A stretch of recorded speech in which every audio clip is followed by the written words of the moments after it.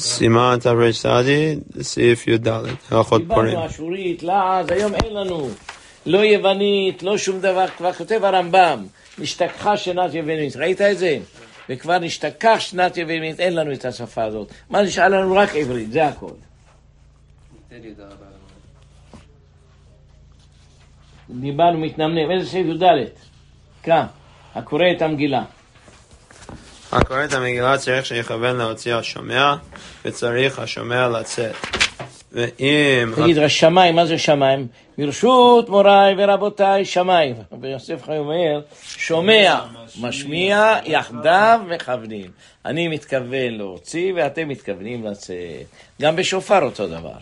גם צריך להתכוון. מה הדין אם אדם מודר הנאה מחברו? יוצא, למה מצוות לבלנו? יכול אפילו מודר. אז נקרא את זה. אין מדקדקים, דיברנו על זה גם שעה שלמה על דקדוקים באותיותיה, אין מדקדקים באותיותיה. אין מדקדקים באותיותיה, ויש אומרים דווקא בטעות שהלשון... ככה פוסקים. כי אהבו עובדה תתרי תלמידי, אהבו יתרי תלמידי. דיברנו על זה אתמול, אמרנו שאפילו איש לא עמד לפניהם, להשמיד להרוג, להשמיד ולהרוג. לדקדק, זה טוב. אחד קרא יהודים, אחד קרא יהודיים. תקרא באיש מצליח, וכן העיקר. טעות אחר לא. ככה הוא כותב, וכן העיקר. זאת אומרת, השיטה השנייה זה ההלכה. ולכך אם טעה בדבר שמשנה המשמעות, יחזור לקרוא בברכה. עם ברכה. טוב. צריך. אז אם קורא איזה פסוק עם ו' שווה או פתח או משהו כזה... לא, תעשה, לא על זה. מדברים שהמשמעות השתנתה. והמן נפל על המיטה, זה בעבר. והמן נופל על המיטה, זה אותה. אבל ראינו שיטה, אפילו ו', אפילו קראנו, אפילו אות אחד, יש איתו. למה לא להחמיר? יש לנו פעם בשנה... אם השם יזכה אותך לחיות 120 שנה, כבר חלק עלה, כמה פעמים יש לקרוא? לקרוא אותה נכון. אתה צריך שיעמדו לידי. אתה איפה קורא? תעמוד לידי. לא, יש לי כמה, אני קורא במניין. למטה יש לכם מניין? הם ביקשו, המניין שמאחורה בבית כנסת, הם ביקשו שהם רוצים לעשות את זה בקולבה, שמיד אחרי המגילה יהיה להם ארוחה. לאכול. המניין שמאחורה קוראים בקולבה, המניין שלי באים לאחורה של שערי שלום. שמה ב-130 למטה עושים... רגע, לא הבנתי, אתם מתפעלים בשערי שלום איתנו, לא עם הרב בסוף. זה מניין משלהם? אז יש 3 מניינים. טוב מאוד שחילקו את זה, טוב מאוד. היה לשניהם טוב, אני לא יודע למה הם מתעקשים ומצטערים. הצילו אותם. היה בלגן, עכשיו פחות בלגן. אני חושב, אין דבר יותר נכון מה שהם עשו. היה צריך מיום הראשון לעשות את זה כאן. לחלק את זה לשניים. יש אנשים טיפשים, ברוב עם, מה זה רוב עם? כולם מדברים, מפריעים. אבל השאלה היא, איך מפרידים? מה שעשו את זה כמו עכשיו, עשו את זה 2 חלקים. כן, אבל מי הולך לאיזה מניין? האם זה תלוי בכסף?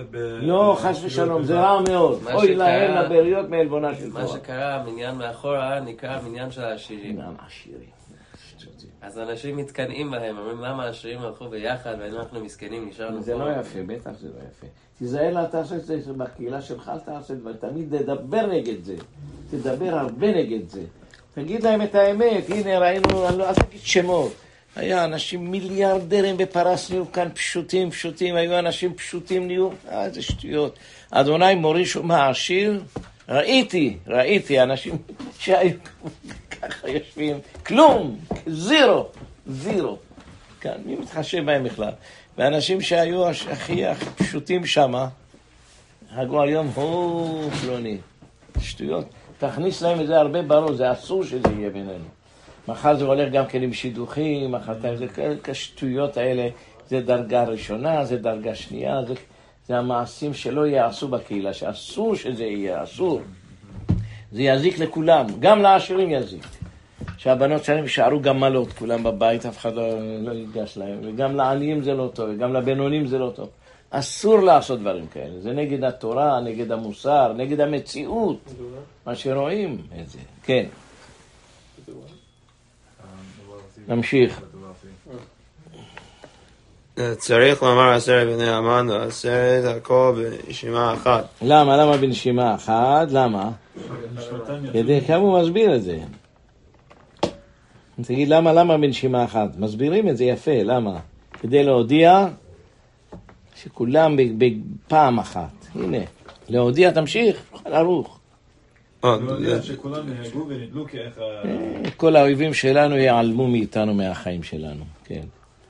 ודווקא לכתחילה, אבל בדיעבד, אם יפסיק... יש גמרא מזעזעת, אומרת, מבני בניו של המן לימדו תורה בבני גומנו, רב שמואל בר שילת, אחד האמוראים הכי חשובות. הוא לימד את כל הילדים שלה, כל האמוראים היו תלמידים שלו, שהיו ילדים קטנים, הוא היה מלמד תינוקות.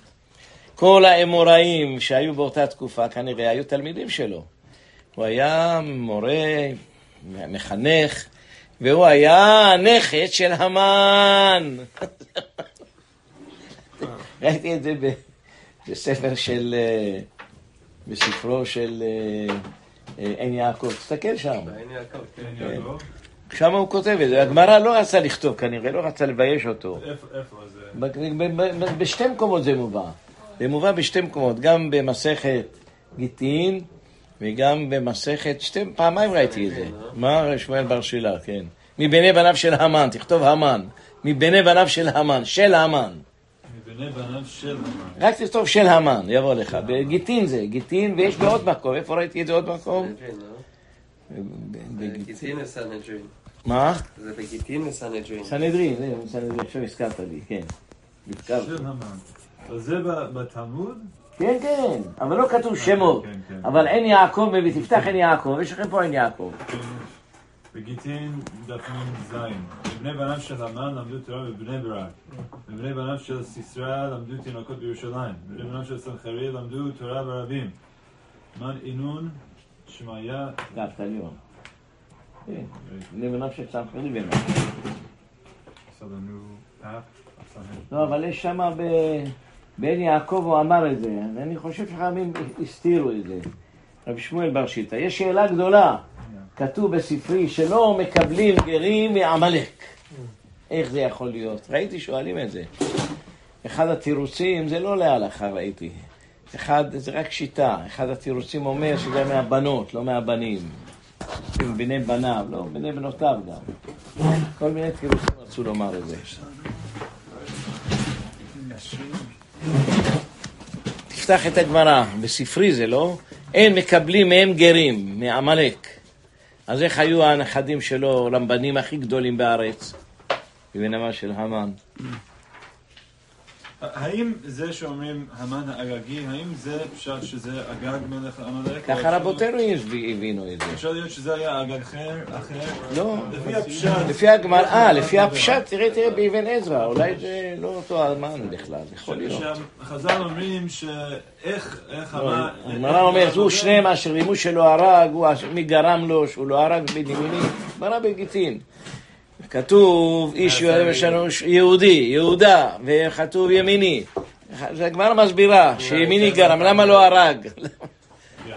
היה צריך להרוג אותו, את שמעי בן גרה. האגגי, מהאגג. כך רבותינו הבינו שזה אגגי זה אגג. אז אומרים שבלילה, באותו לילה... ככה יש מדרש שבאותו לילה שנתנו לו לחיות, הוא הלך ועשה עמלק, מלך עמלק אחר, שיצא ממנו המן. לך תדע, האגדות האלה איך מתייחסים אליהם. איך להתייחס אליהם, טוב. לא אמרנו שלפי דברי הגמרא, שמשה רבנו היה 10 אמות, והוא קפץ 10 אמות, ונגע בקרסוליו 10 אמות. זאת אומרת שהוא היה, אז היה לפי הדברים האלה. רק 500. הוא אמר... אבל אם אתה הולך לפי הרמב"ם, אתה מבין את זה, נכנס בראש. גם הרמב"ם הכי טוב שהוא אומר מה זה באמת איש, מה זה באמת עוג, זה איך, לא מבין חז"ל, אסור לדבר חס ושלום, אבל הפשט בפסוק זה, אז איזה מידה זו? הנה ארסו ברבת עמון 9 אמות באמת איש, מה זה האיש? איש זה באמה שלו, זאת אומרת שהיה לפי הדברי הגמרא 1,000 קילומטר, מה? אז איפה הסימן? מה הסימן? 10 קילומטר היה? כמה היה? זה לא הוכחה. לא. זה לא מידה בכלל. חביבי, אין שום מידה. הלא היא ברבת בני עמון, לך תראה אותה אם אתה רוצה לראות. גם שאול המלך אומרים שהוא... תשמע, תקשיב, רבותינו, אם תלך לפי הרמב"ם תבין את הכל. חס ושלום להגיד שרבותינו דיברו שטויות. חס ושלום, מי שאומר את זה הוא רשע. רבותינו רמזו בזה דברים שלא רצו להעלים מהעם.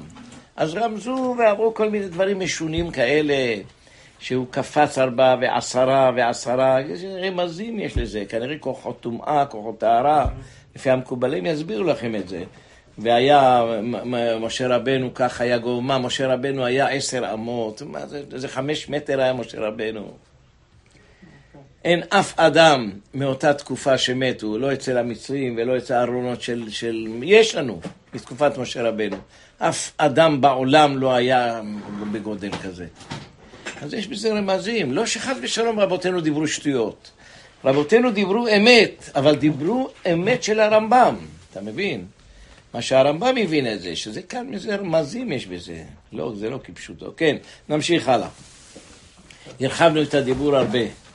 פעם אמרתי לכם, מי שלא לומד כמו הרמב"ם מוציא ילדים אפיקורסים. ילדים לומדים ונהיום פתאום לומדים באוניברסיטאות, עובדים בארכיאולוגיה, אומרים מה זה קל למדו אותנו בישיבות ככה. הרבה נהיים אפיקורסים וצוחקים חס ושלום על הדת. אבל אם אתה אומר שזה רמזים, מבינים את זה. כן, נמשיך הלאה. מצאתי את הגמרא בעין יעקב, אבל לא מצאתי כן, כן, קראתי את זה. כן, אני קראתי את זה בצד. אני ראיתי את זה, ראיתי את זה באחרים, כן. זה לגיטימי, אולי זה סנהדרין. כן, אומנו, כן, ראיתי את זה. כן. אני קראתי את זה בפירוש. The great grandkids of Haman. Gitin Sanhedrin. Yeah, Sanhedrin. Here's the Gitin, so it's probably Sanhedrin. Haman's great grandchildren were teaching Torah in Bnei Brak. יש לך, תראה במעריץ חיות על הש"ס כאן, תסתכל שמה. הוא לפעמים מציין את זה.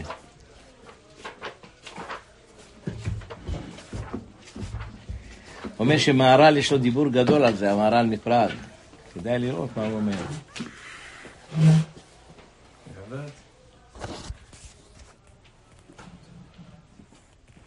כן. אני קראתי את זה בעין יעקב, קראתי את זה. היה בסוגריים, אומנו רבי שמואל בר שילה. כן.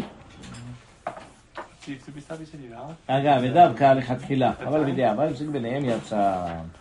נהגים לומר, בנשימה אחת מתפילת 500 איש ואת פרשנדתה עד 10. זה לא בעיה, בכלל לא קשה. רוצים לראות? אני אגיד לכם את זה.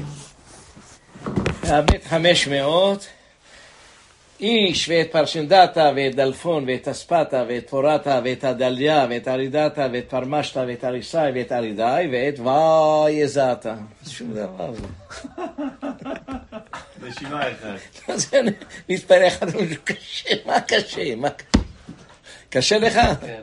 אוי לך מיום הדין. לא, אני אעשה את זה. תלך לטפל בריאות שלך. הריאות שלי מאוד קטנות. זהו, תעשה ספורט. תרוץ, תרחיב אותם. אם נקרא לך את זה עוד פעם, בקלי קלות, רק אני נושם לשם. כל שנה אני עושה את זה. מה? כל שנה אני מצליח לעשות את זה, אבל קשה לי. כן, מסכן היה רב אחד. היה לא יכול, חוזר עוד פעם, בכפתור, בכפתור.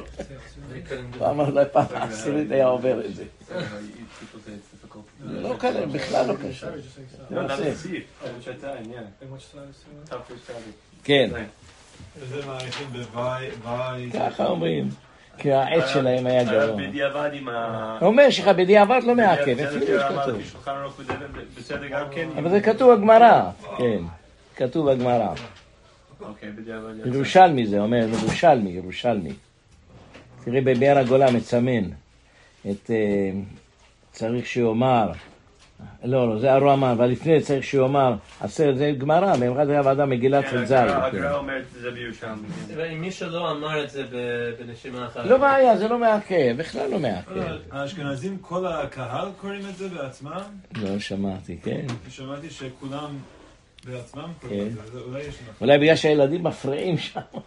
לא, שמעתי שאומרים שהשומע כעונה הוא רק לשמוע את המילים, אבל איך לומר את זה, שומע כעונה לא מועיל, אז הם צריכים לומר את זה בעצמם. כן. שמעתי, אבל אני צריך למצוא את זה. כאן הוא אומר, הנה כאן, בכל המגילה בין פסוק כלל יפסיק, רק כדי נשימה, פני שצריך לקרותה, כי הגיע שובם בלילה, הוא נדדה יגביע הכל. טוב, אחר כך הוא אומר... מצאתי את זה במשנה ברורה. כתב על חיי אדם, מה שנוהגים במקצת מקומות שכל הקהל אומרים מעשרת בני המן, אינו מנהג. אלא הקורא יומם לבד, והשאר ישמעו כמו כל המנהג. אבל היה מנהג שעושים את זה. כן, טוב. זה מנהג. זה מנהג, זה מנהג. בדיעבד יצא, ודאי, בלי ספק. No, it's all following the מחלוקת of how to שומע from your word. כך. משום דאבין האמן היו שרי 50 על 500 איש, לכן אומר להגיד עם 500 איש, לחבר אותם. ששעה שאם יפיל 500 איש לא יוכל לומר, טוב, להתחיל מן פרשין דאטה. טוב, זה כתוב בגמרא. אבל 500 איש, לאבד 500 איש, זה מנהג. כל העמוד קוראים את זה. אתם יודעים שיש הגאון מווילנה, אחד אומר שכל כותבי המגילה, טעות, טעות, טעות. אומר הגמרא, לא מתכוון לתת לזה עמוד בפני עצמו, זה טעות מי שלומד ככה. הכוונה להשאיר אותם בנפרד, לעשות אותם חתיכה בנפרדת. ולכן, כדי לצאת כל השיטות, עושים 11 שורות. הבנתם למה עושים 11 שורות? בגלל זה. בגלל שצריך לכתוב את 10 בני המן, תכף נגיע לזה. אז הוא אומר, זה לא הכוונה בדף נפרד, אלא הכוונה בצורה נפרדת. ולכן הוא אומר שכל כותבי המגילות טועים הם. מי אמר לך לעשות, הגאון, מי אמר לך לעשות גדול, קטן, מי לימד אותך את לנו? זה לא פסול, לא? זה לא פסול. לא, אבל מי, תשמע, זה לא מגילה לך תחילה, יש אותיות גדולות, אותיות קטנות, מה אתה עושה לך פתאום? גדול, קטן, מה שאתה רוצה. תביא אותו, תביא במעשה רב, אני חושב. הוא אומר שזה טעות, טעות, טעות, טעות. קודם נקרא אותו. יש דין של זה כלי וענווהו במגילה? ולמה לא? למה לא? זה מדי רבנן. מה זה חשוב? על כל דבר צריך לכתוב אותו יפה, כמה שאתה יכול לעשות. כמה שאפשר לעשות יפה, תעשה יפה. למה לא? למה לא? זה אלי וענווהו לפניו, כן. הרב, אני לא מבין את זה. איך זה בדיעבד? מישהו יכול לקרוא עד חצי מהמגילה? הנה כאן הוא מביא את זה, תקרא. הוא טוען שזה טעות, הנה כאן. כאן זה בקול רם. ברוך השם, מי נתתי לו? אני כל המגילות שאני כותב ונותן עם 11 שורות. סימן ריש מהם ג'. אבל המגילה שלי לא כזאת. מגילת אסתר אין לעשות 10 בני המן בעמוד בפני עצמו, ואותיות גדולות.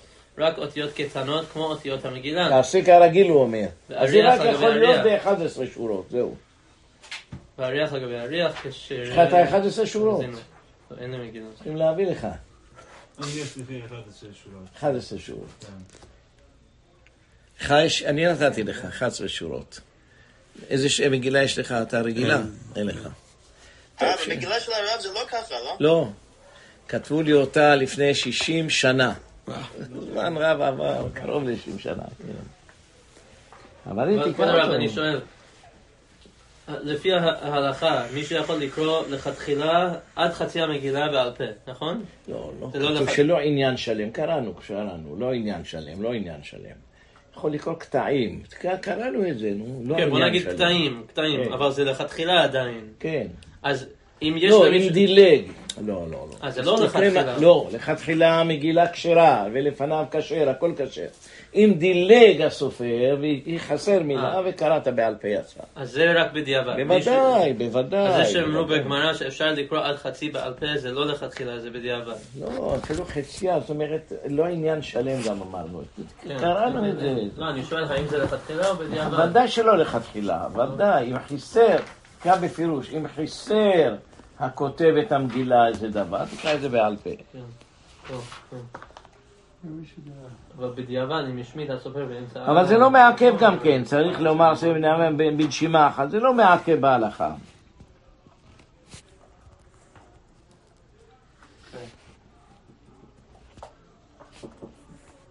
טוב, נמשיך הלאה? אבל תקרא את זה בפירוש של הרב עובדיה, תקרא את זה, מה הוא כותב? שזה לא מעכב בדיעבד, זה לא מעכב.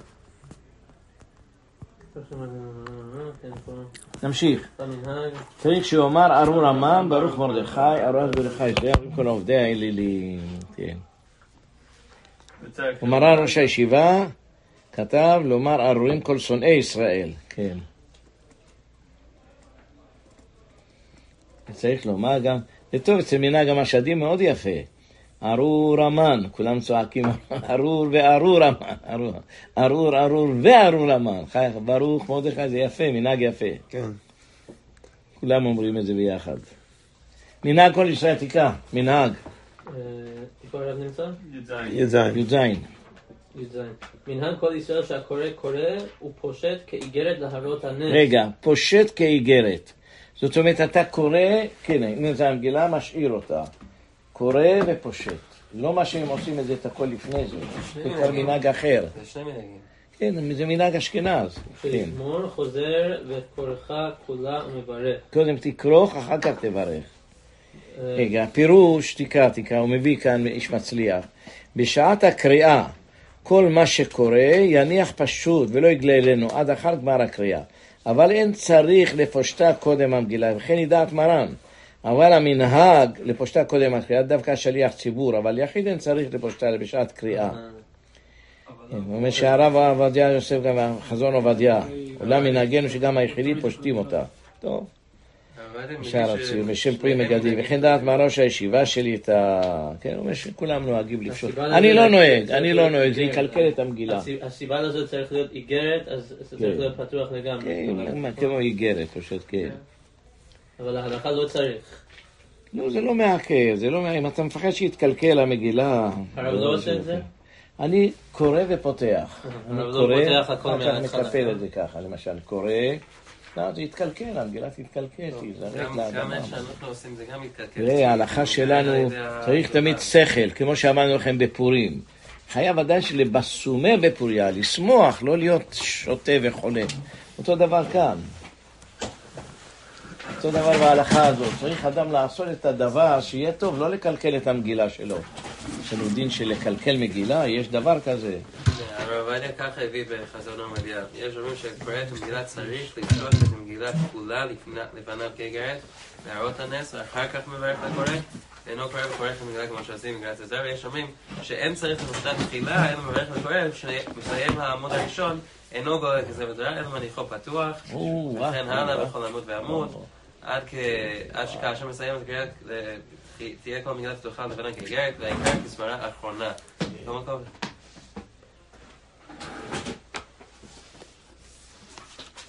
איזה יופי. הבן של הרב כל יום הוציא ספר. אני רואה את זה כל יום. כמו שאמר לי אחד כבר מהספרים שיש לו, אז עושים עוד ספרים, למשל פסח. עושה את כל מה שכתב בפסח מביא על... אבל זה הוא שכתב את זה או זה השומעים של השמיעה? לא, צירפו את זה, נו. צירפו את זה. נתן את זה לכבודו. זה בשביל כבוד הרב. מתי הגיע לכבודו? הגיע לי לפני 4 ימים. לכבודו היה... הביאו לי 5. הבאתי קצת לעבדים. טוב, ש"ס. כן. כן. היינו הולכים, נוסעים שם משם, נתנו לנו מלון, עושים את זה, כל שנה הם עושים. כבודו היה, נסע ואמר? לא. ניסה, אולי הפעם ניסה. נותנים לנו מלון יפה, ומחירים טובים, מעט מאוד, חלק רק, אני חושב נתנו משהו, חצי כרטיס, משהו כזה, כן. טוב, פושט כאיגרת, אבל יש כזו שהגיעו לומר 4 פסוקים אלה בקור רב, אנחנו כולם נוהגים, מי שיהודי מרדכי יוצא ידיעות, מרדכי יהודים שלנו. אלו, החזן חוזר וקורא אותן. עוד כתבו שנהגו התינוקות לצור צורת המן על עצים ואבנים, או לכתוב שם המן עליהם לעקותן זה על זה. זה ההלכה הזאת ממש עושה בלבולים כאלה, אפשר להתפלל, אני לא מרשה אצלי, לא מרשה. כולם שאומרים ארור המן עושים את הבלבולים. בשעת הקריאה שקט גמור. שקט גמור. ואני כאן עובר לפני זה ומודיע, לא לתת לילדים להרעיש, לא רעשנים ולא שום דבר. בסוף, ארור המן, ברוך מרדכי, תעשו מה שאתם רוצים. לעשות בלבול. כדי שימחה שמו על דרך מחות, תמחה זכר המלך, יושב רשעים ירכב. ומזה נשתרבב המנהג שמקים המן כשקוראים המגילה בבית הכנסת. ואין לבטל שום מנהג או ללעוג עליו, כי אם לא לחינם הוקבעו. זה טוב מאוד, אבל לא לעשות הפרעות בבית הכנסת.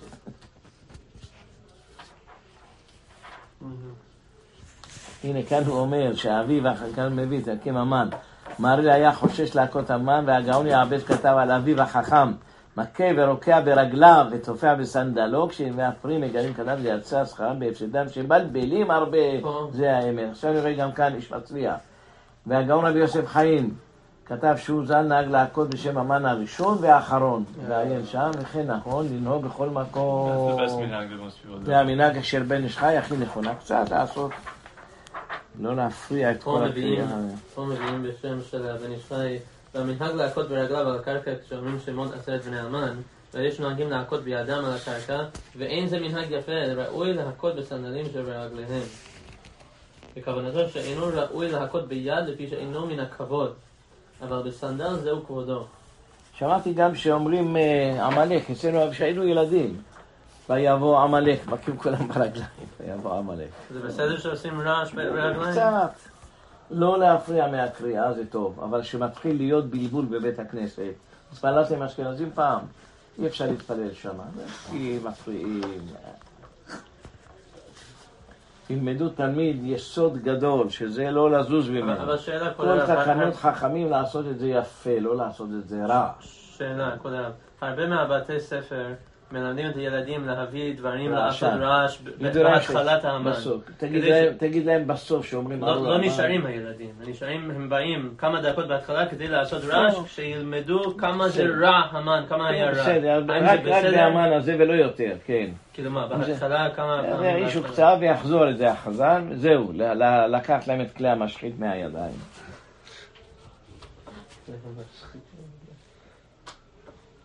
יש איזה משהו לקרוא. אנחנו כולם נוהגים בזה, נמשיך, איש יהודי הייתה. י"ח מגילה בי"ד וט"ו צריך לחזור אחר 10, ואם אי אפשר ב10 קוראים אותה ביחיד. רגע, ויש להסתפק אם נשים מצטרפות ל10. ואם קראו אותה בציפור, ואיזה יחיד לא שמה. לכאורה זה כן, למה הן חייבות גם הם, אפשר לצרף אותה, מה הבעיה? אבל גם... יש הרבה מקומות של נשים חייבות, אבל לא מצטרפים עם האנשים. גם בזימון הם חייבות. כן, בצד הוא כותב. לכתחילה יש להחמיא שיהיו 10 זכרים בין מצוות. ובדיעבד, אפשר להקל לצרף נשים ולברך ברכה אחרונה.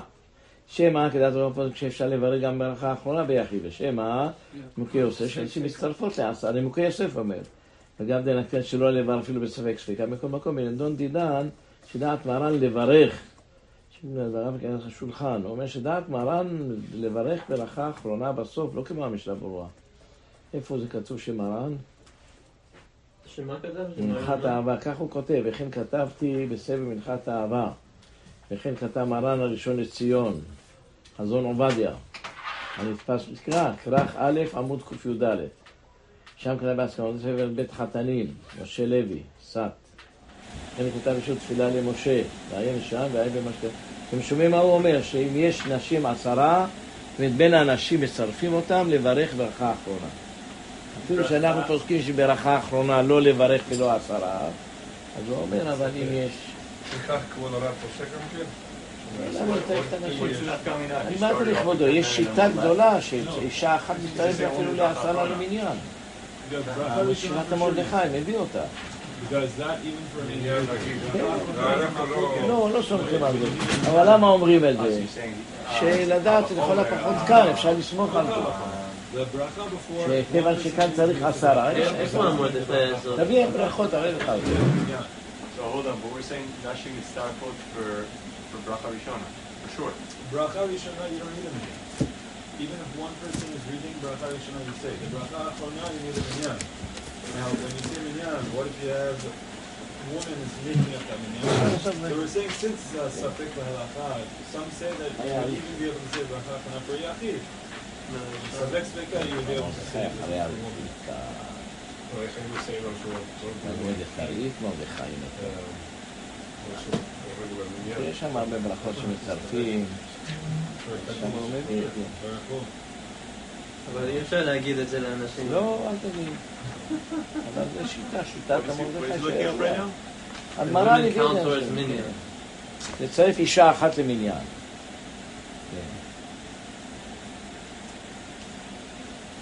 אתמול אני ראיתי בלוויות של בחולים האלה שהם סיפור. ראיתי, אמא, אתה אומרת קדיש. איזה בעיה יש להגיד קדיש? מה יש בזה? אני ראיתי, מדברים על זה הרבה, הפתחי תשובה, תפתח פתחי תשובה שם, תשים פתחי תשובה. יש נשים אבל גם... עם בעדה, כאילו, זה משהו... כתוב לא לשבור את המנהגים, זה מה שהוא אומר. יש גם בקהילה, אני יודע, אישה אחת שהיא, אין לה אחים, וכשנפטרה... אבל אם היא אומרת בעזרת נשים, אם היא אומרת בעזרת נשים ולא עושה בלבולים בזה, איזה בעיה יש?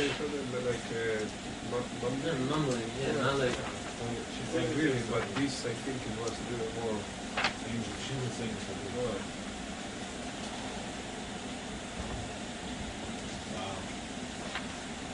איזה בעיה יש להגיד קדיש? מה הם עושים? ראיתי אחד אומר שלא לבטל, לא להחליש את המנהגים. שים את פתחי תשובה, יורד דעה. אנחנו לא אומרים קדיש על פזמון. אבל בעזרה אם היא אומרת, איזה בעיה יש בזה? איזה בעיה יש? אומרת קדיש. אני גדל והתפלט מהבא, ועל מה זה? שלא לבטל, כך הוא כותב, שלא להחליש את המנהגים. So my question is today. Say not to. Why you say what you do? No, there's no one to... I'm asking about that. He's saying that it's not a problem. So let a woman say it. So what? So what? Let someone say when he wants it. What's the difference? You got some people that Oh, don't you're saying you don't have a minyan. Yeah. So that's So trying to look for sure. הנה כאן. Allowing a woman to say it is saying you have a minyan. כאן הוא מביא את זה, אבל יש לו עוד מרדכי, כן, זה כאן הוא מביא את זה, הנה כאן. לצרף אותם, כאן הוא מביא לצרף אותם לזימון, להצלה לזימון. זה הוא מביא. אבל אני ראיתי שגם להצרה אפשר לצרף אותם, מביא שיטה. אולי זה שמה... אני אמצא לך את זה, בטוח שקראתי את זה, אני זוכר את זה. אולי זה שמה על הגמרא שאומרת שגם מצטרפים כן, ילד... זה אותו סוגיה, כן, שמה באותו מקום. עכשיו, כן, עכשיו, זה צריך להיות פה, הנה כאן, קטן, פצעים, קטן, הנה כאן, לא משנה, 10, כאן מביא,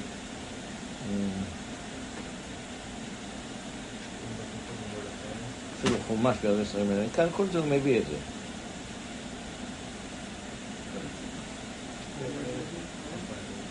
כאן הוא מביא. אבל הוא מביא שגם נשים יכולות להצטרף, נשים שיכולות להצטרף, מביא שאפשר להצטרף מאישה. מסכת ברכות. אני קראתי את זה, בבירור קראתי את זה. ראיתי את זה גם לכמה אנשים שהתפלאו מאוד על השמיני שמחה, שהיה אומר שאפשר לצרף אישה. אז אפילו קטנים למי יכול להצטרף. תקרא את זה, זה כתב מצטרף, קע"ב. איפה זה? שקראתי את זה בעוד מקום, שאומר שגם אפשר להביא אישה אחת אפשר לצרף אותה, כן, אישה, לצרף אישה או אישה לצרף אותה. אומר שאין בזה בעיה, כן. אבל אני חושב לפי המורדכי, אישה עולה גם לתורה, כאילו זה מנהג בשבילה. טוב, כותב ככה, במקום שיש לנו חשש של כבוד ציבור, למשל כולם כהנים, מביא לי שם הרב מרוטנבורג. אם כולם כהנים, אז אומר תקרא אישה, והמגיד משנה מביא את זה ברמב"ם. אישה וקטן, אישה או אישה וכהן, אישה, הוא מביא את זה. אבל לא נפסק כמו, היום הרפורמים האלה בלבלו את כל העולם, רפורמים. מאוד עניין זה.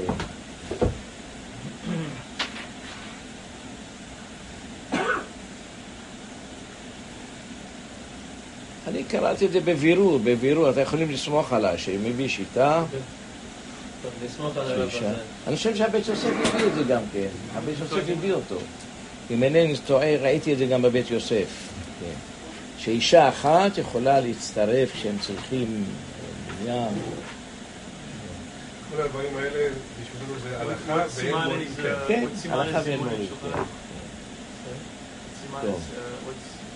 מצאת אותו? איזה סימן הרב מסתכל עכשיו? בשולחן ערוך זה כתוב, בבית יוסף. בית יוסף הביא את שיטה הזאת. כן, שמצרפים. לסמוך על הרב הזה. בטוח שיש, בטוח. אני אחפש להביא לך את זה, שהמרדכי מביא שאישה אחת יכולה להצטרף. כאן הוא מביא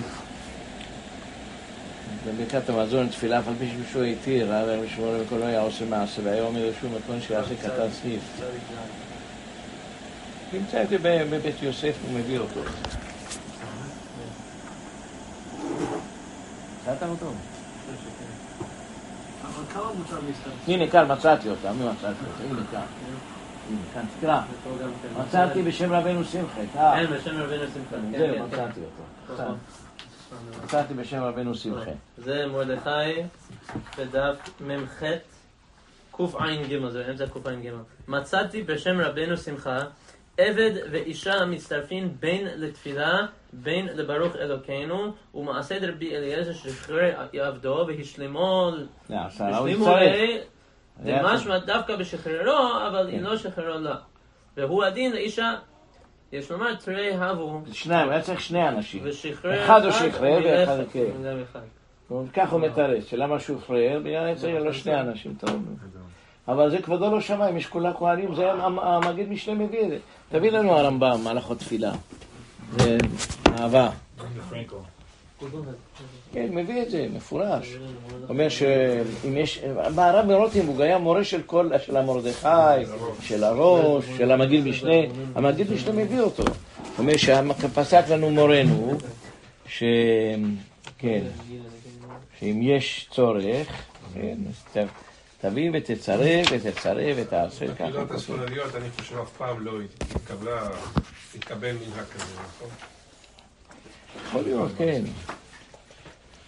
כאן הוא מביא, הנה פה, שמתורגמן, וכאן הוא מביא שמי מצטרף לזה, ושם מצטרפת, אז הוא מביא שם, שאם יש לך דוחה, כהגאות מימוניות, אתה יכול להביא אישה וקטן, כן.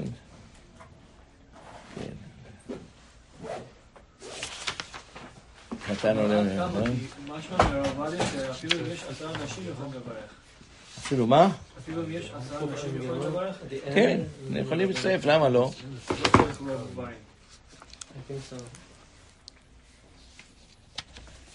כן, זה בשם הגאות מימוניות. זאת אומרת שאם יש לך אתה שכולם הם כהנים וכל זה, אומר, אין בעיה, תביא אישה. אבל לגבי זימון וכל זה, לא אומרים שרק... הן מצטרפות גם על זה. עכשיו הוא קרא לך, יש שיטות בראשונים.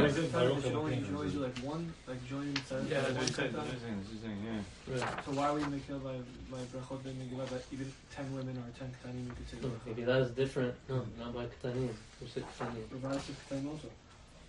ואפשר שאפילו קטנים וקטנות, אם הגיעו לחינוך, מצטרפים לעשרה, לפרסומי ניסה וברכה. זה ברכה אחרונה. So because it's a safek. Is it safek? What are you אומר שכבוד הרב עובדיה אומר שאפילו ילדים שהגיעו לחינוך אפשר לצרף אותם לברכה האחרונה של המגילה. It's not b'diavad. Why is it? Obviously, like not saying like you can use anything. If you don't have any other men, you can bring the kids. Why? Because there's a pursuit aspect that's so strong. כן, אבל החידוש הגדול שמעלים את האישה לתורה. הוא אומר, המהר"ם מרוטים הוא אומר, אם יש צורך, תעלה אותה לתורה. כן. זה הכל לא עניין שבעה, אם יש כהן, הנה כאן. כהן, כל הכל המקראות. אפשר לכלב את זה כבוד הציבור. If one person would say it, the second suffix is that their women are mistarf. First suffix is whether one person could say that last bracha by themselves. Second suffix is the kids, and then the second one is going to be two women mistarf for women.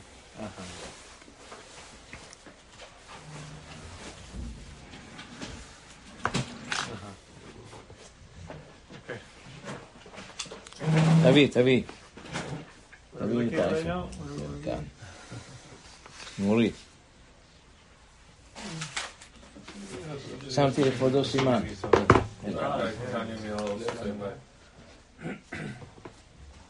שמתי סימן. והנה מוריד. The checks. סימן בצד עשיתי. Look on the left side.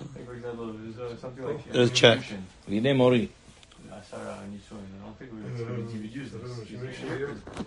מורים. והנה מורים, שמתי סימן על זה. On the right, now to your right. תחת המילה יש סימן. It's on that same page, but on the right side. אוקיי, סליחה. בני מורי רבנו כתב בתשובה כרבנו מחבר בשאימו, וכתב דאם אם שם ישראל מוטב שיקראו קטנים ישראלים או נשים. ביאל יקראו לוי, ואיל שכולה כהנים, והם בה אפילו ישראל אחד, נראה לי לכהן יקרא פעמיים, ושוב יקראו נשים. עד אחד לא אפשר, יידחה כבוד ציבור. וכל הסיבה שמשום כבוד ציבור. אבל אם אי אפשר, אז דוחים את זה. כן. בוא נגיד, יש מקום... בוא נגיד נמצאים, בוא נגיד, במקום שאין הרבה יהודים. הולכים לציור, בוא נגיד בבית חולים. נמצאים בבית חולים. צריך את האנשים, אין בזה בעיה. אבל דבר נוסף, למשל עיר שיש בה פרס, היה איזה מקום אחד בכיפור, רק 9 גבורים. היה להם עוד קטנים שמבינים. רב משה פייסטין התיר, יש לו תשובה, אומר מותר. והרב עובדיה אומר לו, אסור, תבטל את המניין. ואם אתה עשירי שם, תצא שיתבטל המניין. קראתי בתשובות שלו. כן. אז מה דעת הרב, כבוד הרב? אני חושב בשעת הדחק, כמו שהיה אין בעיר ואין במדינה, שלא יבטלו בכלל מכיפור, שלא יבטלו אישה אחת וילד אחד? לא, שילד אחד או אישה אחת. אישה אני לא חושב להתיר, אבל בילד, למה זה נראה רפורמי, אתה מבין? איך הגמרא אומרת? הגמרא אומרת ויצא ויעקב מצבה, נכון? אז יעקב אבינו עשה מצבה. מה זה לא תקים לך מצבה? אשר שנא. שהייתה אהובה, אבל עכשיו זה נהיה שנוי. זה אותו דבר גם כאן. האהובה הייתה לפני המקום, אבל עכשיו, בגלל הרפורמים האלה הם קלקלו, שיגידו, הם נוהגים מנהגי רפורמים. תגיד את הגמרא, האהובה הייתה לפני המקום, ושנאה, למה? אשר שנא השם אלוהיך, בגלל יעקב הקים מצבה. ויקם יעקב מצבה. אז אם מישהו נמצא, בוא נגיד, בבית חולים, אשתו יולדת באחד מהחגים, ויש 9 גברים וילד אחד. הרב עובדיה אומר שאפשר לצרף, כן. הרב עובדיה, מה? לא, במניין לא, אבל על הקריאת המגילה. לא, בחג, בוא נגיד, רוצים לצרף אותו למניין, אני שואל. האם אפשר לצרף ילד למניין? זה המחלוקת בין הרב עובדיה יוסף לבין הרב משה פיינשטיין. אבל זה מרן גם כמרן ברמה. מרן כתב לא לצרף. אז מה, איך הרב הכריע? הרב עובדיה אומר לא לצרף. אבל אם מקום שאין ברירה, אין ברירה. אני חושב כדאי לשמוע רב משה פיינשטיין. למשל דוגמה, שפנו אלינו פעם מפרס באיזה עיר אחת, שיש שם 9 יהודים וקטן. קטן הכוונה יותר מ-10-12, מבין. לבטל להם לגמרי את יום הכיפורים, יש כל כך הרבה, אבל לא לעשות חזרה, אתה מבין? אבל לא להגיד קדיש, לא להגיד קדושה, לא להגיד את כל הדברים האלה שצריך, המינימום שבמינימום. אבל החזרה יעשו אחד? יעשו אחד, כן, חזרה יעשו אחד. הוא פסק גם כן לגבי האילמים האלה, האילמים פנו אליו, אמרו למה אנחנו מצטרפים למניין, אומר אחרי שראיתי ובדקתי, אתם מצטרפים למניין, אבל בסוף הוא כותב, לא תעשו 2 חזרות, אחד רק. הראיתי לכם, לא? חרש אילם, תשים את זה, יש לו חרש אילם, תראו, חרש אילם. יש תשובה גדולה, אומר שמהדין, הם כן מצטרפים למניין, אבל אל תעשו. אני הכרתי אותם, הם קצת מדברים האלים החרשים האלה, אחרי שמלמדים אותם, הם לא ידברו טוב, אבל לא, כן. כך, פעם בא לי אחד כזה, והוא אמר, תכתוב גט לפייגה, לשמי, לשמה, לשם, אמר.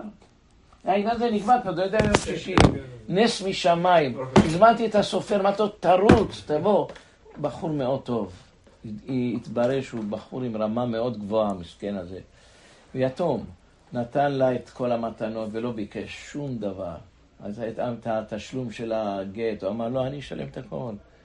לא, באמת הוא התנהג יפה. הרבה באים אומרים חצי, הרבה. חצי אני, חצי עליה. הבאתי אותו ברגע האחרון, ביום שישי, מסכן, הסופר בא. הסופר שלי הוא איש מיוחד. 2 בלילה נקרא לו, הוא יבוא. כן, כן, יבוא. בא, עשה את הגט, גמרנו את הכל, נתן לה את זה, הוא בעצמו לא שליח ולא כלום, נתן לה. עכשיו, הניירות, אולי זה יהיה ביד כבודו, אני אביא את זה, את הנייר הזה. הם חושדים, יש להם חשדנות סתם לריק ולבעלה, סתם חשדנית. שניהם אדם מאוד הגון, אני לא התברר לי אלא שהייתי הביא את השעון זהב שקיבל, ולא ביקש את הטבעה, לא ביקש. הביא את השעון זהב, ונתן לזה אולי שווה 7,000-8,000 דולר, היה שעון יקר, זה היה סוג יקר. אין לה את זה, יש תיקח. טוב, נמשיך. כך. יחזח, ואם אי אפשר, קוראים אותה ביחיד. הוא מסתפק, הרמה מסתפק, והרמה עובדיה פוסק שמצטרפות. ולכתחילה יש לנו מישהו 10 זכרים, ובדיעבד אפשר להקל לצרף נשים מלברך ברכה, אנחנו מספק ספקה. בסוף הוא אומר, מביא את זה בשם ערך השולחן, ושירי כנסת הגדולה. הבנתם? נשים אפשר לצרף אותם במגילה, הן חייבות. הלאה, אם קראו אותה בציבור, ואיזה יחיד לא שמע, ואם קראו אותה בציבור ואיזה יחיד לא שמע, יוכל לקרות אפילו חתחילה מה אפשר לעשות? הואיל וקוראים אותה באותה העיר בעשרה, וכשהיחיד קורא אותה... אבל מדברי מרן, יש מצווה אז משמע דלעולם צריך 10 לכתחילה וכן עיקר. יש סיפור מהגאון מווילנה, אתם יודעים את זה, לא? איזה סיפור? הגאון מווילנה היה, קראתי את זה בכמה מקומות, הוא היה בגלות, עשה על עצמו גלות, והיה מסתובב, והנה הגיע פורים, הגיע מאוחר לבית הכנסת, לא, אין לו מניין, הלך וביקש, איפה יש מניין? הוא לבית מרזח, שם היהודים עכשיו לפורים שותים. הלך שמה, אמר להם בואו תן מניין, לא תן כסף, אמרו תן לכם כסף. אמרו לא, קודם כל תיתן את הכסף, ואחר כך למה, טוב, תן לכם את כסף. אמר את הברכה, ברוך אתה. תבט עיניך בו ועינינו, אין אף אחד, אין איש. מצורעים קשה לגיון. אומרים שכל חייו היה לו צער על זה. היה אומר שאני לא לקרתי את המגילה ביחיד. אז למעשה מישהו, יש מצב שהוא לא יכול להיות בבית כנסת. מה אפשר לעשות חולה? מה אפשר לעשות? לבד בבית עם הברכות, מה עושה? כל הברכות. לא ברכה אחרונה, אמרנו.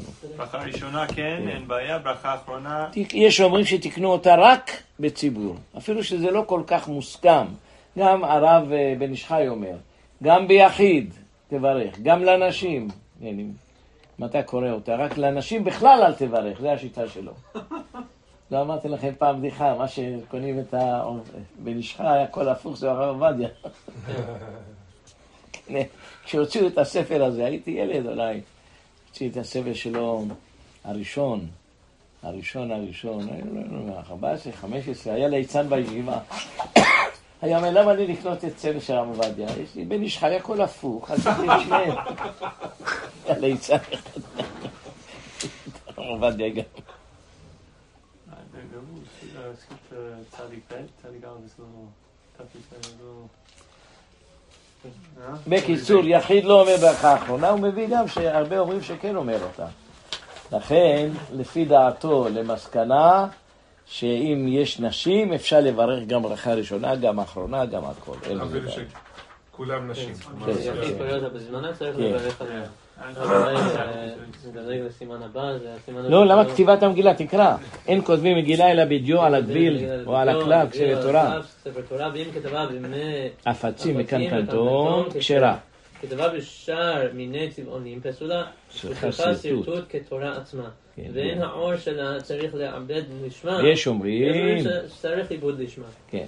על כל פנים שאתה לוקח את הזהו, צריך אלא בדיו. יש מחלוקת גדולה מה זה דיו. מה זה בדיוק דיו? יש מחלוקת בין רש"י לתוספות. אבל הרמב"ם אומר דבר יפה, תלמדו איך עושים דיו.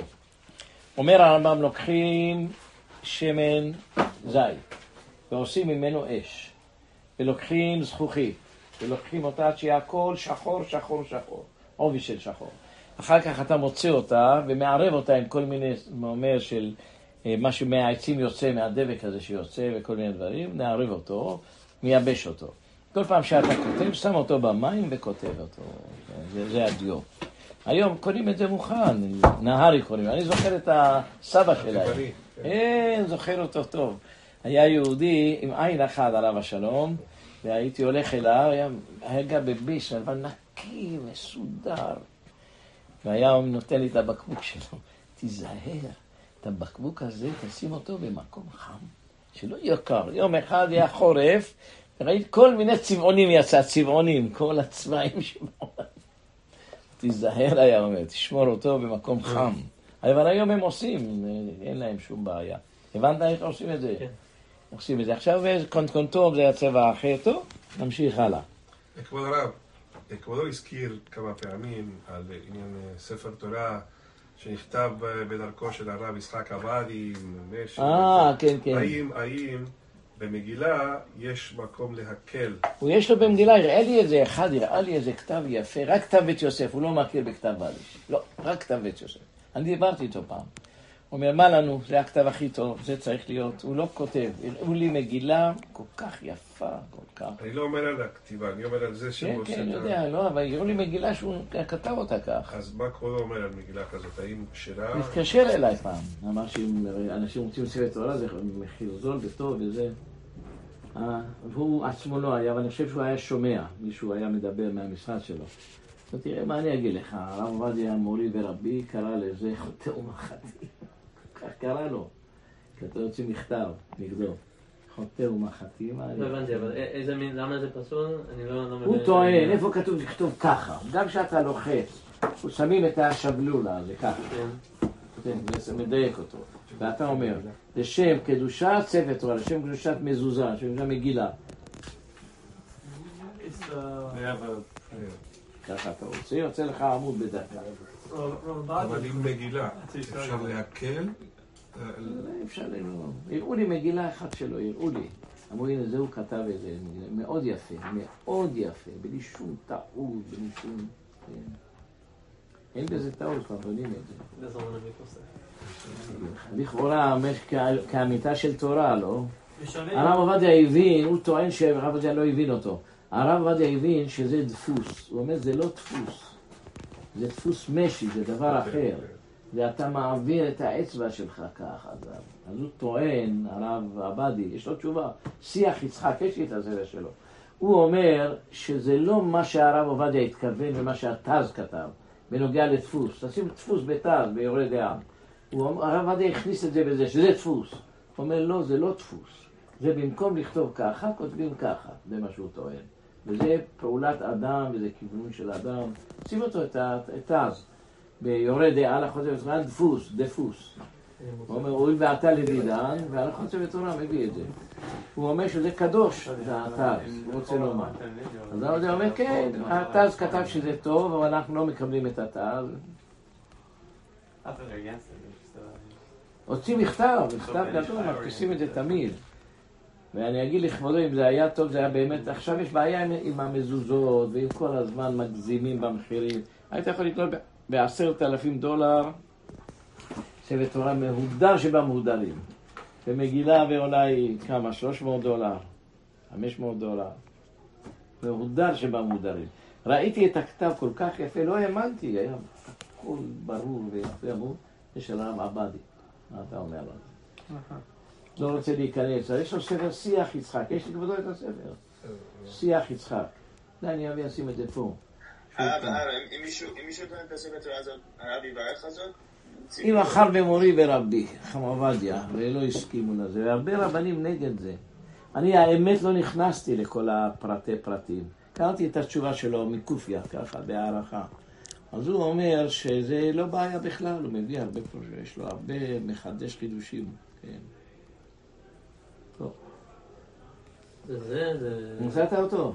אני אנענה? כן, תקרא, דפוס, עוד ואתה לדידן, שזה כתיבה ממש. תקרא, הועיל ואתה לדידן, נאמר במילתא. לפי ששמעתי אומרים שאין בספרים הנתפסים כדרושה, כמו הנכתבים בכתב, ולי נראה שאין חילוק בזה, אפילו אם נאמר דהווה חקיקה, מכל מקום הווה כמו כתב דהה גם גבי גט, אישה כשר בחקיקות ירחות, כמו שכתוב באבן העזר. אף אגב דכתיב אצלה. ועוד נראה לי ראיה ברורה, מפרק עגלה ערופה. אבנים הללו של אפוד וחושן, אין כותבים אותם בדיו, שנאמר פתחי חותם, ממש בחקיקה, ואין מסתכלים עליהם באזמל, שנאמר במילותם, שיהיו שלמות, שלא יחסור מהם כלום, אלא כותב עליהם בדיו ומראה להם שמיר מבחוץ, על פני הדיו בחריץ. כולם שואלים, למה הרמב"ם לא הביא שמיר? ואם איתא דמעשה... אני חושב שהרמב"ם לא כל כך האמין בזה כנראה. שיש מין חרת שעושה חורים ביער. אבל זה לא מהמשנה? אני אומר לך, הרמב"ם לא הביא את זה. הייתי שמעיינים על כך. למה לא הביא את השמיר? הרמב"ם בכוח חוכמתו הבין שיש היום את הלייזר, לא? אפשר אולי אפשר בלייזר לכתוב. אני ער לרב, ראיתי סרט של מדענים שמצאו איזה בריה באיזה מקום, שיש סרט שהולך על אבן וחותך את האבן. ויעלום אבל. ושוב ראיתי את זה בתשובה שלנו בנימין זר שכתב שגם כן שמעשה הדפוס הוא קודש, ככתב, מטעם דגם חקיקה היא קודש, והיא ראיה גם כן מאפור. אבל לפי עניות דעתי אין צריכים לזה, כי הווה כתיבה ממש ואין כאן חקיקה.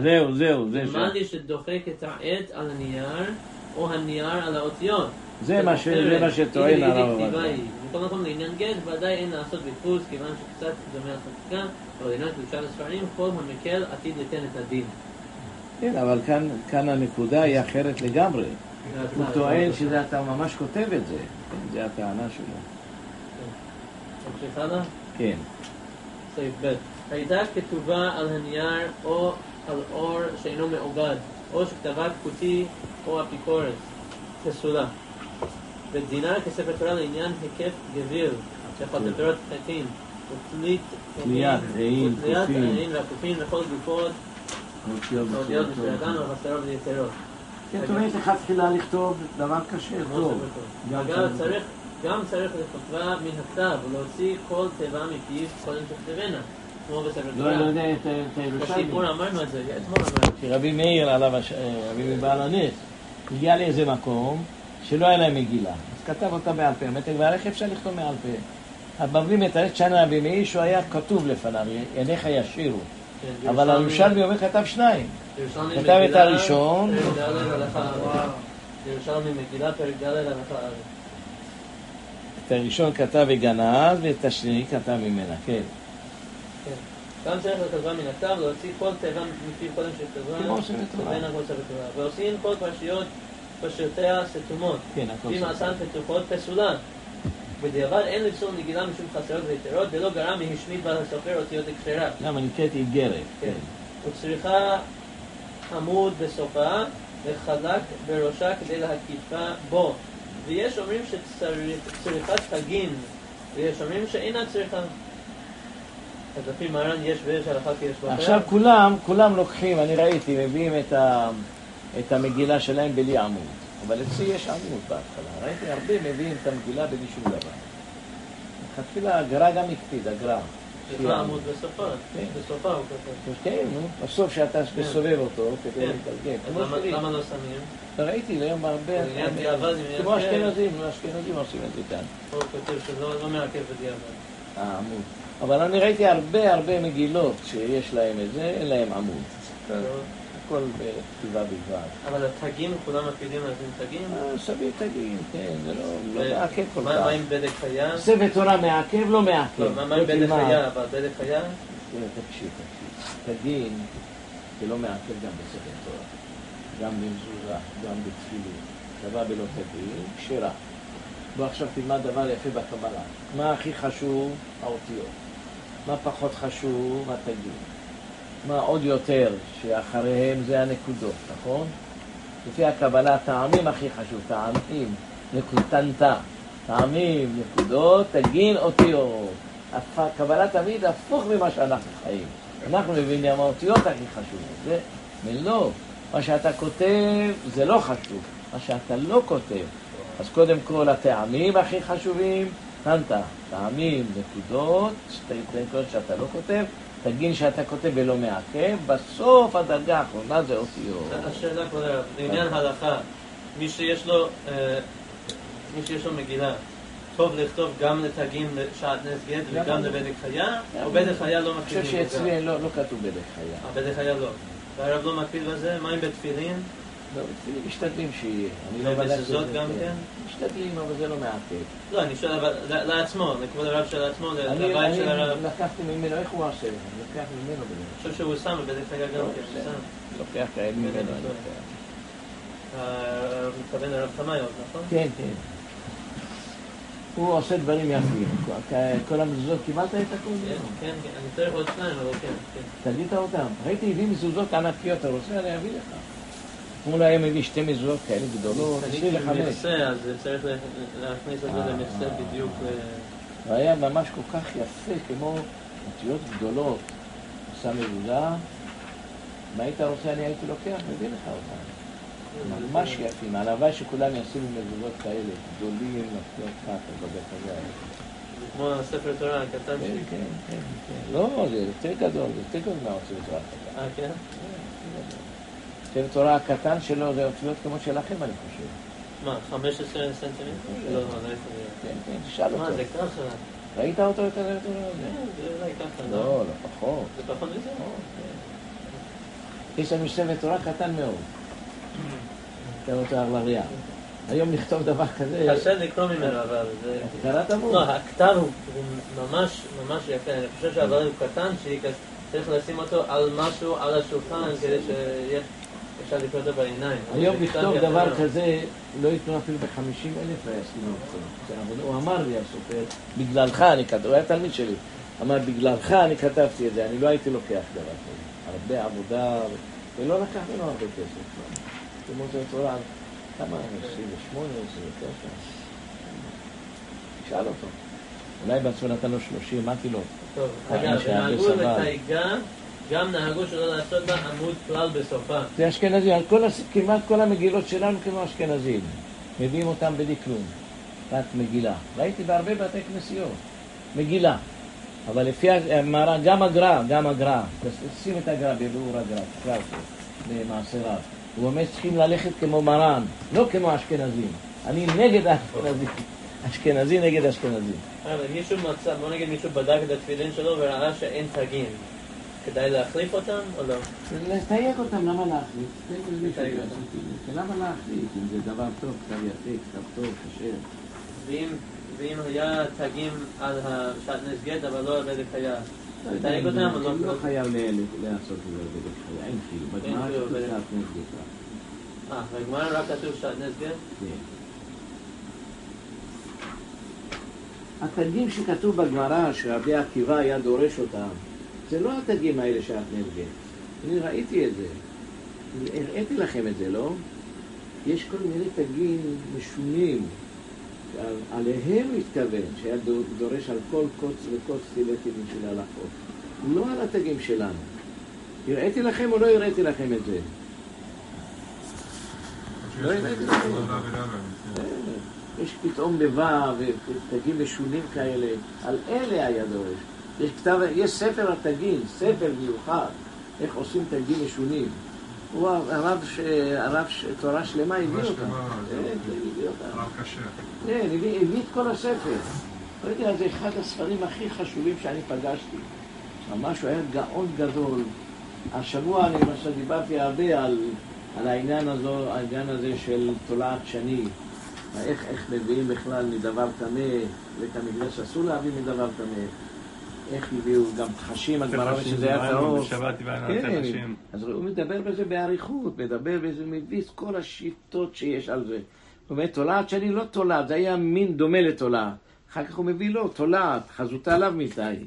דיברנו גם ששמים על הסוכריות, אם זה מותר, חזותה עליו מתי. הרב עובדיה מביא אותו גם, לגבי הג'לטין שהוא דיבר, מביא שדברים שזה לא... כן, נמשיך עוד סעיף. אבל על כל פנים הגר"א דעתו צריך לשים עמוד, לא? הוא מביא את זה פה. אמרתם? תשימו עמוד, מי שיש לו אפשרות ישים עמוד.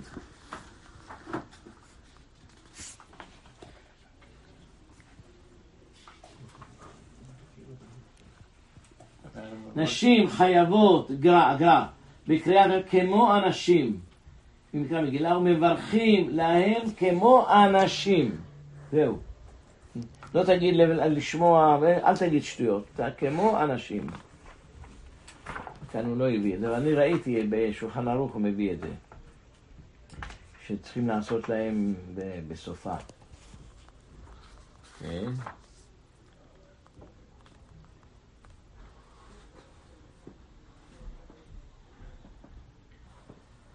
דעת הגר"א להשמיד להרוג, לא לעשות את זה עם וו. אנחנו קוראים את זה פעמיים. הוא לא כותב לעשות פעמיים? לא.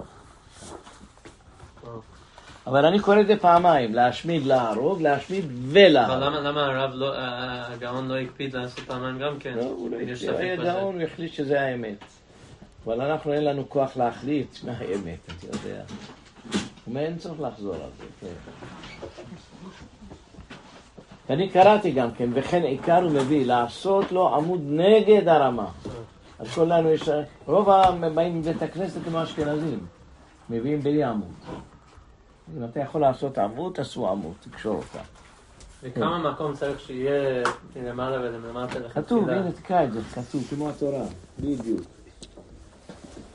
הנה, הוא צריך להניח שיעור בראש היריעה ובסופה, שתופרם יחד ומה שהוא סגה. אבל כמה זה בדיוק? ספר תורה? זה, תכף נראה, הנה כאן. ויעשה 3 תפילות בראשה, שבסופה ובאמצעיתה, ותפילה אחת בחלק הרביעי, מצד זה תפילה אחת, איך לתפור אותה. כן, צריך, ואם תפרה בחוטי פשטן, פסולה. צריך להאריך בה ויזתה. כן, וצריך לכתוב איש בראש דפה ועד בסופה.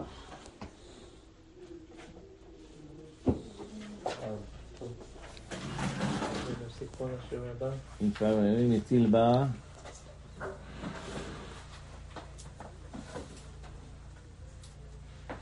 עכשיו בוא נראה הוא אומר כמו ספר תורה צריך לענות כמו ספר תורה, הנה כאן אתה צריך להניח שיעור בראש היריעה ובסופה שתופרם יחד? לא, זה שאתה תופר אבל זאת אומרת שאתה תופר תקפל פה, הנה ככה קצת ושם גם תקפל, תחבר אותה אבל השאלה היא אחרת כמה למעלה, אני אומר כמו ספר תורה אני מבין, כמו ספר תורה. ונפסיק לשיעור הבא. כן. הוא אומר לבחורים, לשיעור של הצמיחה, שאתה רוצה ללמד אותם משהו אחר. הלכות הגלה, כן, מולמד הלכות הגלה. לא, כי הם הכינו להלכות הערבות, אז הוא רוצה... נגמור את זה. כן. כבוד הרב, הבאתי לרב את הספר שהזכרתי לו על משנה הלכתית של חכמי מרוקו על חשמל בשבת ויום טוב, כן, זה כאילו מאסף את כל המחנות. מרקש, הייתי שם במרקש. כן? כי ממרקש תצא תורה. למעלה זה הרי התפילן, לא הרי האטלס. זה ספר מעודכן מאוד, כל השיטות שלו. רק רוצה להגיד להם מה להכין לימים הבאים. כן, הלכות, נלמד הלכות הגעלה, זה מאוד חשוב. כן? הלכות הגעלה. לא רוצה לסיים את ה... כן, באמצע סימן... We just started Sinai. We didn't start yet. Khufet.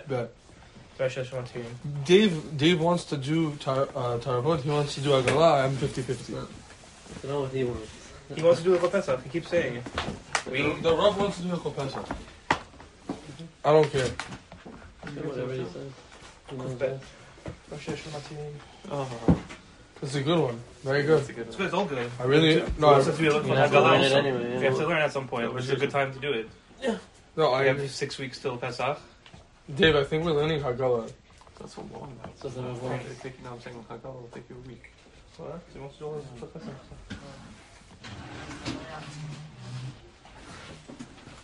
I said that we would have to have. How much stuff should you prepare? No, I don't know. Whatever. To make everyone happy. Whatever. I don't care. Oh, I really wanted that. I'm not gonna do it. You can get your hands on a few of those for us? That would be great. I put in requests.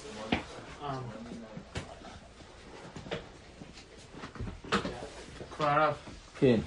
אולי יש 6 שבועות לפסח וגם בפסח תהיה הפסקה אז אולי לא להפסיק בתערבות חודשיים ואז כמה שבועות לפני החג לעשות הלכות פסח ועכשיו לא אבל יש ללמוד עם בית יוסף רציתי, ללמוד יסודי, כל דיני הגעלה. אתם רוצים ללמוד? מה שאתם רוצים אני אעשה, לא חשוב בשבילי. לא להפסיק בסמיכה של התערבות. מה? הגעלה, אתה רוצה ללמוד הלכות עגלה? כן, הוא לא רוצה, אני רוצה. לא, זה טוב, לא חשוב זה הלכה למעשה, אתם תשמע. כל רב בעולם, צריך שלא יהיה בור. והשאלה הכי חשובה, שיש רבנים שיודעים פלפול בגמרא רב חיים ולא יודעים איך עושים הגעלה. לא יודעים איך עושים טבילה. דברים הפשוטים הם לא יודעים. מה זה קלט, מה זה לא גלט, מה זה שמחה, בורים והמערתות, אבל יודעים לפלפל פלפולים. אלה הם לא נקראים רבנים, אלא רעבנים. צריכים לדעת, יהיה לך מושג מה זה שוחט. מה שהרב חושב? כמו אותו הרב, לא אמר אותו הרב, הקורקבן הקדוש. זה שיעורים בלי סוף, ולא ידע מה זה קורקבן. אני חשבתי שלא להפסיק חודשיים בתערובות. כאילו מה, יש הפסקה לפסח גם. אולי בכמה שבועות להתחיל. תעשו מה שאתם רוצים, לא משנה. זה גם תערובות, כל עניין הזה של כשרות. לדעת איך עושים הגעלה.